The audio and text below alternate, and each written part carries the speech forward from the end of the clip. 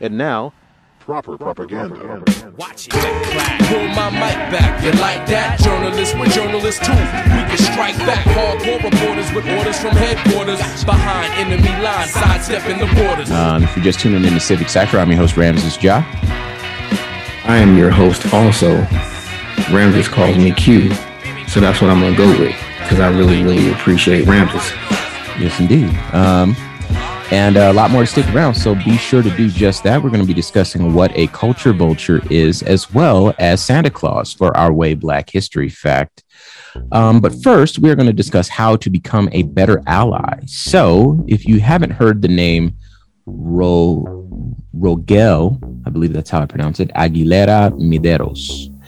He is the truck driver who was sentenced to a 110-year prison term because his brakes failed. He ended up creating an accident that killed, I believe it was 4 people. I'll just read this. I got this from BET.com. Again, this is a Cuban truck driver, but we're standing in solidarity here and give you some ways to support him. This 26-year-old truck driver was found guilty on December 16th of 27 counts of vehicular manslaughter after the brakes of his truck failed. Killed 4 people in Denver in 2019. The sentence has been met with overwhelming disagreement from all sides, including the victims' families, mostly because it was an accident, but also it was the maximum penalty he could have received. A lot of folks pointing out how other people in that predicament got away with probation or, small jail time, that sort of thing. And he's getting prison, like, even bigger than football numbers, prison time, like more than mass shooters get, And this shows, I think, how the sentencing system is so open to interpretation that it leads to stuff like this. Anyway, in addition to the truckers protesting and standing in solidarity with him, protesting and boycotting Colorado, you can sign a petition on change.org and add your voice to the list of folks that are trying to get his sentence commuted. So once again, his name is Rogel, Rogel Aguilera Mederos, and you can check that out on change.org. Before we move on, I just want to read this. He left an emotional address to the judge. He says, quote, "I was working hard for a better future for my family. Please don't be angry with me for saying I was not out robbing a bank or store. I was not out shooting up crowds or a school. I was not under the influence of drugs or alcohol. I was working and I lost my brake. Truck drivers know this hard moment when you lose your brake. There's nothing you can do. I'm begging for forgiveness. I've never thought about hurting anybody in my entire life." I think those words are important. So if you want to help out and become a better ally, you can do that. Once again, change.org, Rogel Aguilera Mederos. All right. Even the judge in that case thought that sentence was irregular and just way too much. Sure. So hopefully we get that sorted out, because that really does seem harsh for an accident. All right. So what is a culture vulture? Well, let's talk about it. So in researching this, Q and I had this idea that we were going to talk about a couple of conceptual things before the year was over. We don't want to just talk about current events. We want to make bigger splashes with this program and with this opportunity and with the listenership that you are providing us, the listener. And we recognize that being a Black show that is consumed by mostly non-Black people, we have an opportunity to give things a bit more feeling. And so in looking and trying to figure out how to define culture vulture, what I discovered is that term exists outside of a Black world. Who'da thunk? The Oxford Dictionary has a definition for it. And then, of course, we have our own definition. So I kind of put this together. So allow me to read. According to Urban Dictionary, a, quote, culture vulture is someone who steals traits, language, and or fashion from another ethnic or social group in order to create their own identity. And believe me, it goes beyond traits, language, and fashion. It goes into speech. It goes into so many little things that are even hard to kind of pinpoint, but you know it when you see it, right? However, according to Cambridge Dictionary, it means someone who is very interested in music, art, theater and the like, especially to an excessive degree, right? So if you've heard this term culture vulture and never associated it with Black folks or, you know, Native folks, especially, or, you know, Asian people, you know, that sort of thing, then we would like to reintroduce this term to you with, you know, perhaps a little bit more perspective, a little bit wider view. So some of the things that I believe are examples of or born out of society kind of adopting is me putting it generously, but adopting parts of a culture and normalizing it for the masses. And then you ultimately end up in individuals having friction in the workplace, on the street or whatever.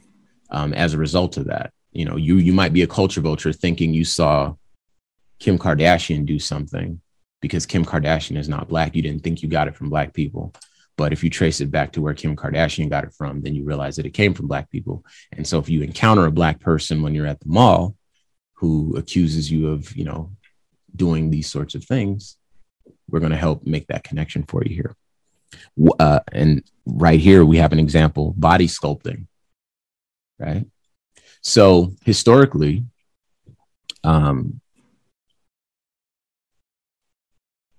Black women have always been known to have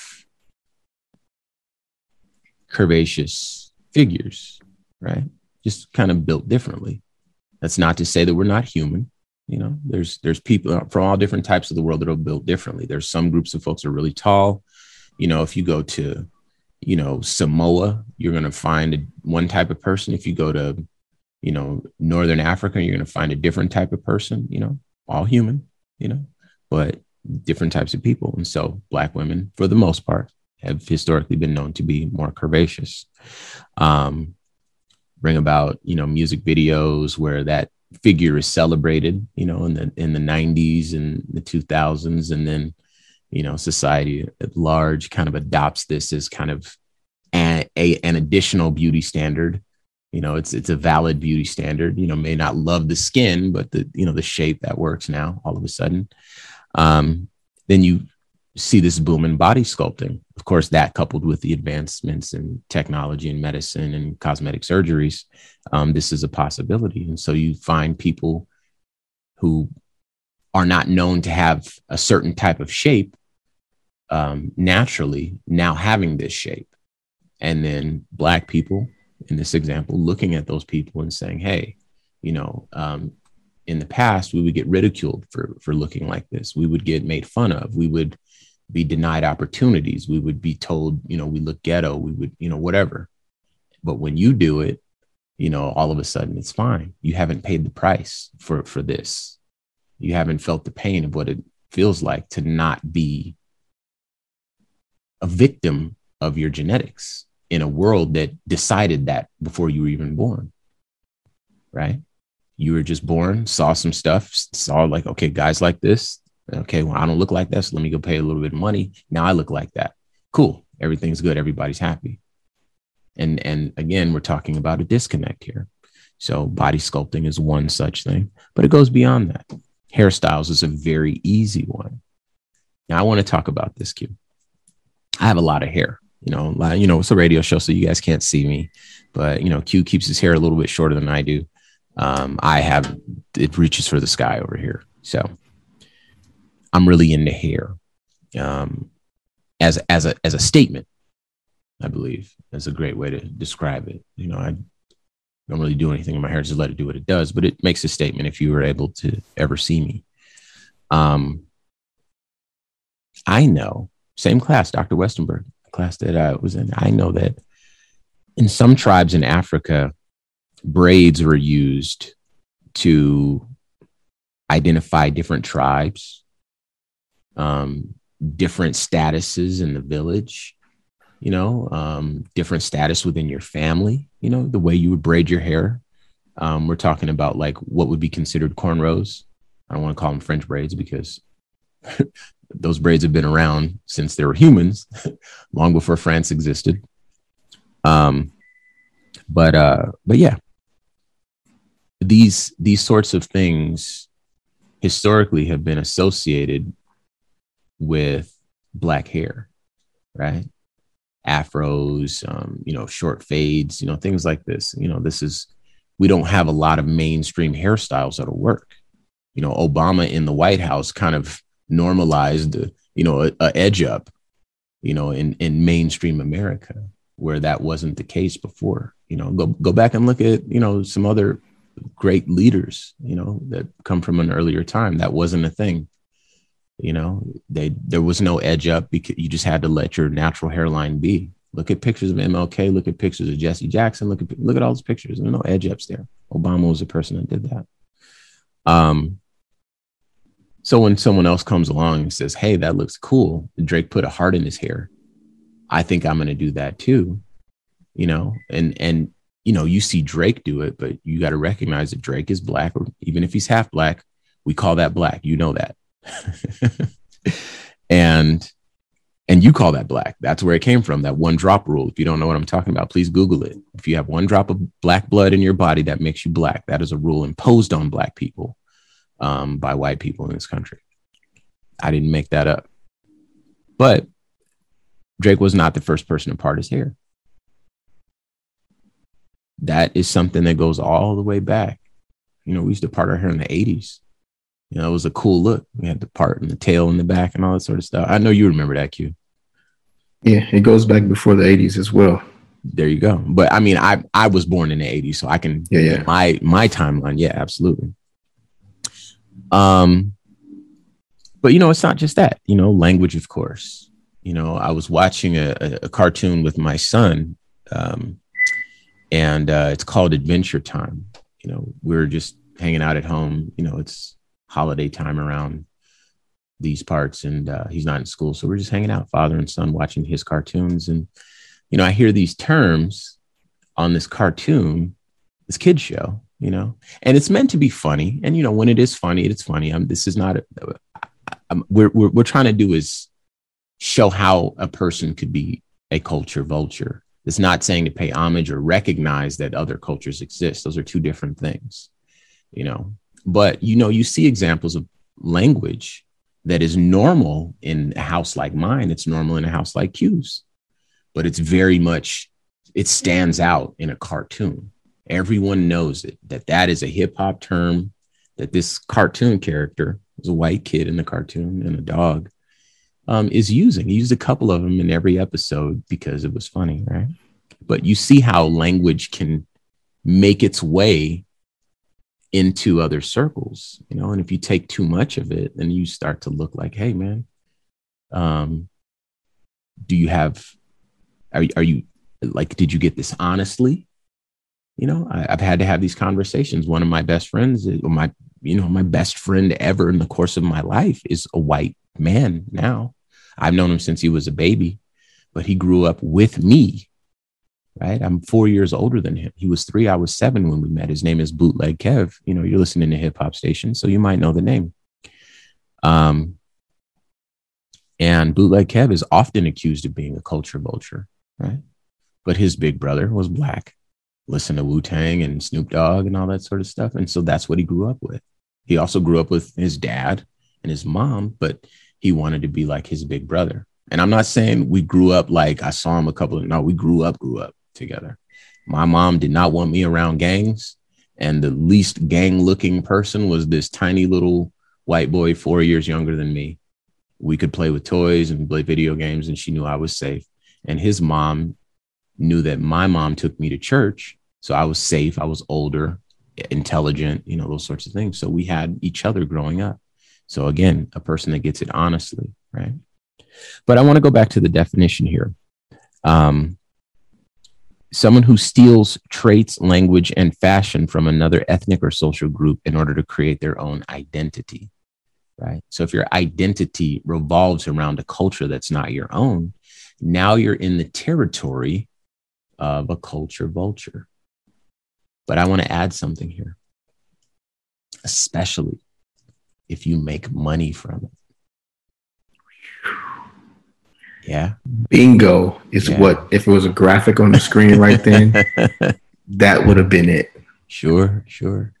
And even then, because I recognize that, there's a lot of people who are just fans of the culture that make money from it. And this, there's white folks that go to, Southeast Asia and, deep into China and Tibet, and they find, their nirvana, and they find, and then they have to make a life. So they make beads, or they write books of their travels, and, whatever it is they do, and they make money off of other folks' culture effectively. Right.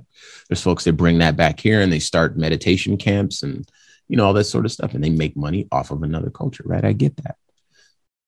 But a lot of those folks are not referred to as culture vultures. Some are, and this is not, you run the risk of getting called that and having people take a stand against whatever it is you're doing. Anytime you do this, people tend to be very protective of their cultures, their ideas, their ancestors, their legacy and their posterity. That's just a fact. It's a fundamental part of who we are. We realize that our lives are finite, and all we have is what we were born with, and all we leave behind is, our stories. And so we like to be the author of our own stories, right? And outside people who don't really get it fully, and they're not subject to the tomorrows. They can leave the tomorrows if they so choose. Their children don't have to walk this path. Ours do, right?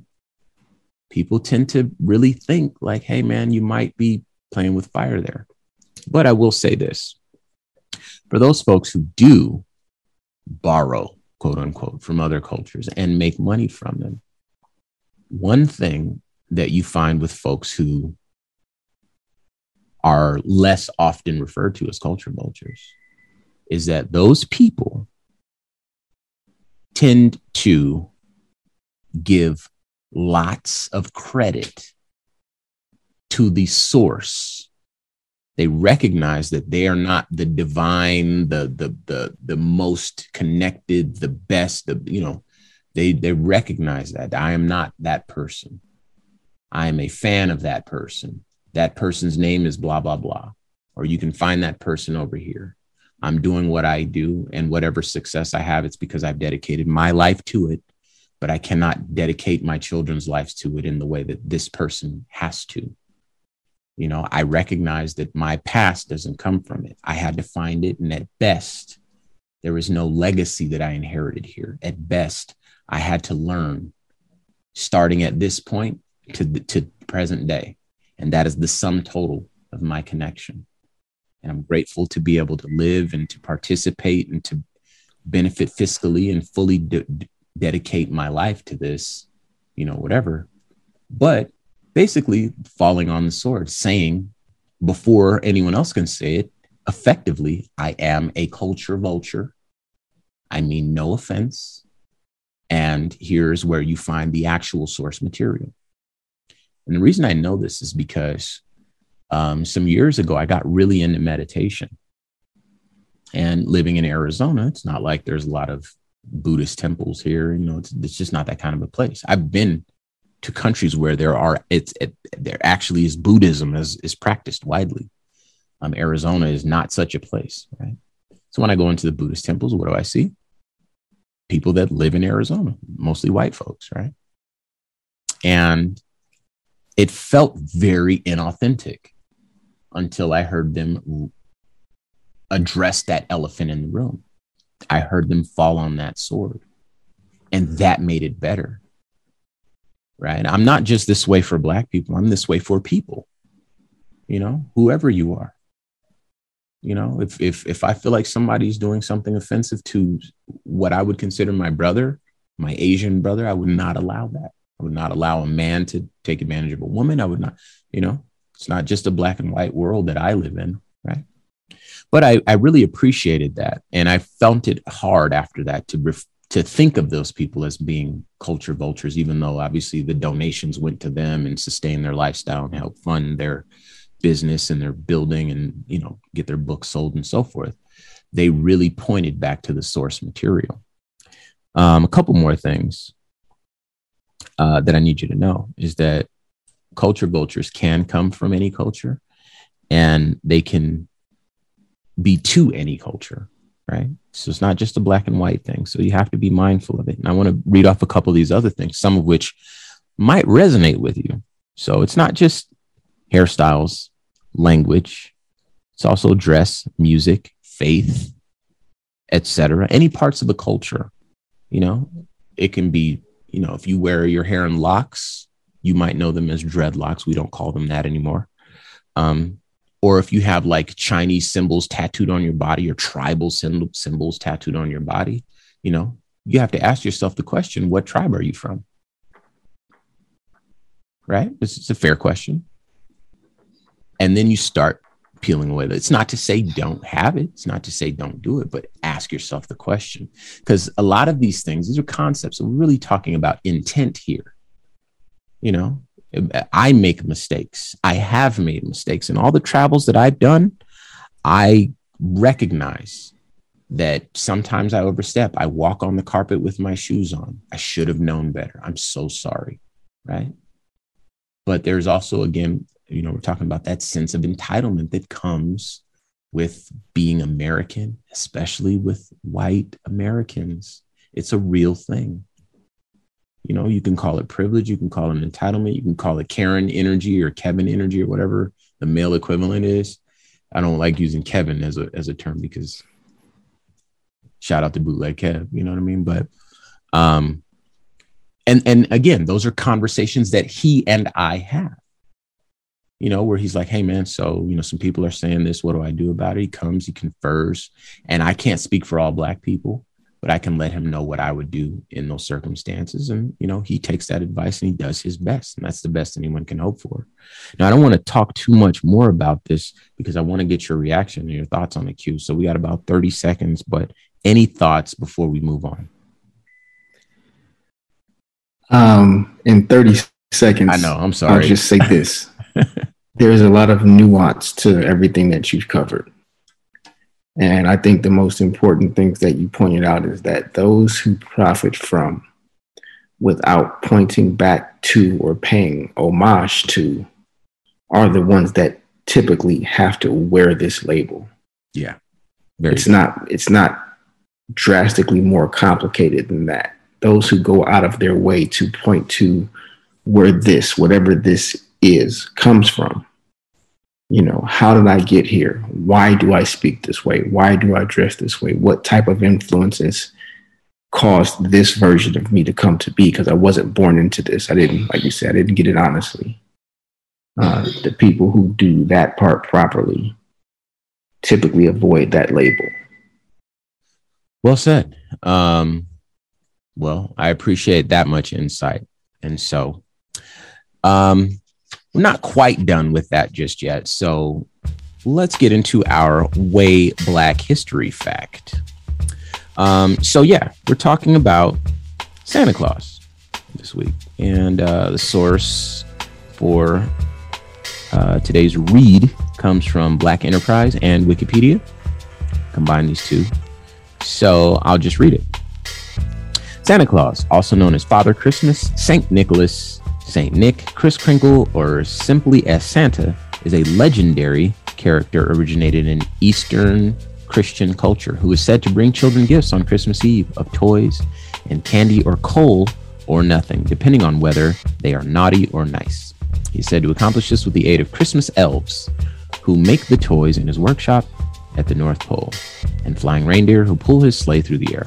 The modern character of Santa is based on tradition surrounding the historical Saint Nicholas and the English figure of Father Christmas and the Dutch figure Sinterklaas, right? So what we see here is it's a combination of different stories in different parts of the world that have kind of meshed into what we think of as a guy in a red suit with a black belt and a big belly, white beard, flying through the sky. Okay. The jolly mythical man we know as Santa Claus has been traced back to St. Nicholas, who was born in the second half of the 3rd century to a wealthy Christian family in modern-day Turkey. As a young man, Nicholas secretly donated 3 bags of gold to a poor father who couldn't afford to pay his daughter's dowry. and was going to resort to selling them into prostitution. For 3 nights, Nicholas threw a bag of gold into the man's home window. But on the 3rd night, the father discovered that Nicholas was the person behind the mysterious donations. Nicholas, who was a devout, lifelong Christian, became known for his generosity and love for children and was ordained as the Bishop of Myra. After his death, he was immortalized as a Catholic saint, and the anniversary of his death was celebrated on December 6th. Inspired by St. Nicholas, a group of French nuns in the 12th century anonymously left stockings full of fruits and nuts on the doorsteps of poor people's homes at night. This act of charity soon became very popular and spread across Europe, thus establishing one of the customs in our modern Christmas celebration. Though St. Nicholas has been portrayed in icons as a white man with rosy red cheeks for centuries, a modern-day forensic study of the bishop's bones discovered that he resembled a light brown man of color. Meanwhile, the cathedral built in Bari, Italy in 1087 to honor the saint depicts him as a Middle Eastern man with very dark skin. According to Psychology Today, the Turkish-born saint looked more like Osama bin Laden than today's average, quote, white male, end quote, or Coca-Cola's Santa Claus. Regardless of skin tone, both St. Nicholas and the man we recognize as Santa Claus are symbolic of the joy of giving. Santa comes once a year to bring gifts, love, and hope to millions of children around the world. In essence, he shouldn't be limited to just one image or skin color. Instead, he should be embraced as a figure of our imagination and accepted in all forms, whether that's traditional sense or as a modernized version created by the Black Santa Company. Santa reminds us of light and humanity. That's a symbol that doesn't come in just one color. You can learn more about the forensic study of St. Nicholas and his ethnicity in the documentary Santa Claus, The Real Face. All right, it's Christmas time, Q, or Christmas-ish time. So let's talk about Black Santa. We got a little bit of time here. You ever heard any kickback or pushback this year? Not this year specifically, but I've heard plenty of pushback with regards to Santa, and really just the way that we celebrate Christmas and the things that we say it means that are not historically accurate, but are astronomically profitable. I'll let you back in there, and we can play a little bit of tennis with this topic. So watch this. One of the things that, Fox News historically has had issues with this, or the like, Santa Claus is a scientific fact. Santa Claus was a white man. Okay. Well, there's 3 Santa Clauses here. We're talking about, again, St. Nicholas. That's not a white man, right? The same way they talk about Jesus being a white man. Now, Jesus was an actual person in the same way that St. Nicholas was an actual person. Santa Claus is different. Santa Claus is a concept, right? But you know what I find interesting? James Bond, not a real person. I believe it's Sir Arthur Conan Doyle who wrote James Bond, or he wrote Sherlock Holmes. I'm not sure which one, but whatever the case is, someone made him up, James Bond, right? And it was written. These were books. Someone decided to cast James Bond as a white man, right? And so now there's an image there. And then years later, Idris Elba wants to play James Bond. And people are like, ugh, I don't really know if James Bond should be a black man because we know James Bond to be white, right? Superman, right? As soon as I say Superman, you're listening to my voice. As soon as I say Superman, dark hair, white skin, cape, he's got the blue joint with the red cape on, tight clothes with the little underwear on, right? That's Superman. I know it popped in your head. Right? Offered Will Smith to play Superman. He was like, no, I do not want that problem. Right? Will Smith, he's a good actor, right? So what we're seeing is that there is oftentimes issues with that. one of the things we never talk about is how so often Black characters are rewritten. And what is it called? When you take something and make it white, there's a term. Whitewashed. Whitewash, that's the term. So often that takes place. But when it's the other way around, it feels a little like, no, we don't like that, you know? And I think that by us being able to tell a little bit of a story about Santa Claus and his actual roots, one day we'll do the same with Jesus, you know? But at least for now, I feel like it helps loosen that grip on a little bit, hopefully loosens that grip a little bit on ideas. You know, think about this. If I said the Tooth Fairy's coming tonight, what did you think in your mind? Why can't the Tooth Fairy be Black? My older sister's actually writing a movie about that, right? And it's just, I just thought it was interesting. So I'm glad we got to talk about Santa Claus. And, you know, for everyone listening, you know, we hope your holidays are or were happy, depending on when you're listening to this show. But, you know, that's about it for us. We're going to go and enjoy our holiday too. You know, we're going to say this a couple more times before the year is over, but we really appreciate everyone that's been riding and supporting with us. You are the greatest Christmas gift to me and Q. We have a lot of really exciting things coming in the new year. So please hang on, because it's about to get wild around here. We're really excited, and we will be making those announcements, of course, very soon. Yeah, if you want to know more, you know, hit the website, civiccypher.com. You can submit questions, any topics you want us to discuss. Of course, you can make a donation. Follow us on social media. That's all at Civic Cypher. And of course, you can download this and any previous episode of the show. And until we talk next week, y'all. Peace. Yo, we handle it. These brothers are fabulous. Dilated, showing you what rhyme travel is. Worlds is spittoon from sunlight to moon. Busting off stage like gunfight saloon. Pull my mic back, you like that? Journalists, we're journalists too. We can strike back. Hardcore reporters with orders from headquarters. Behind enemy lines, sidestepping the borders. With press passes, we bring it to you as it happens. The streets love my crew for music and rapping. Street commander / beat expander. Here to fight the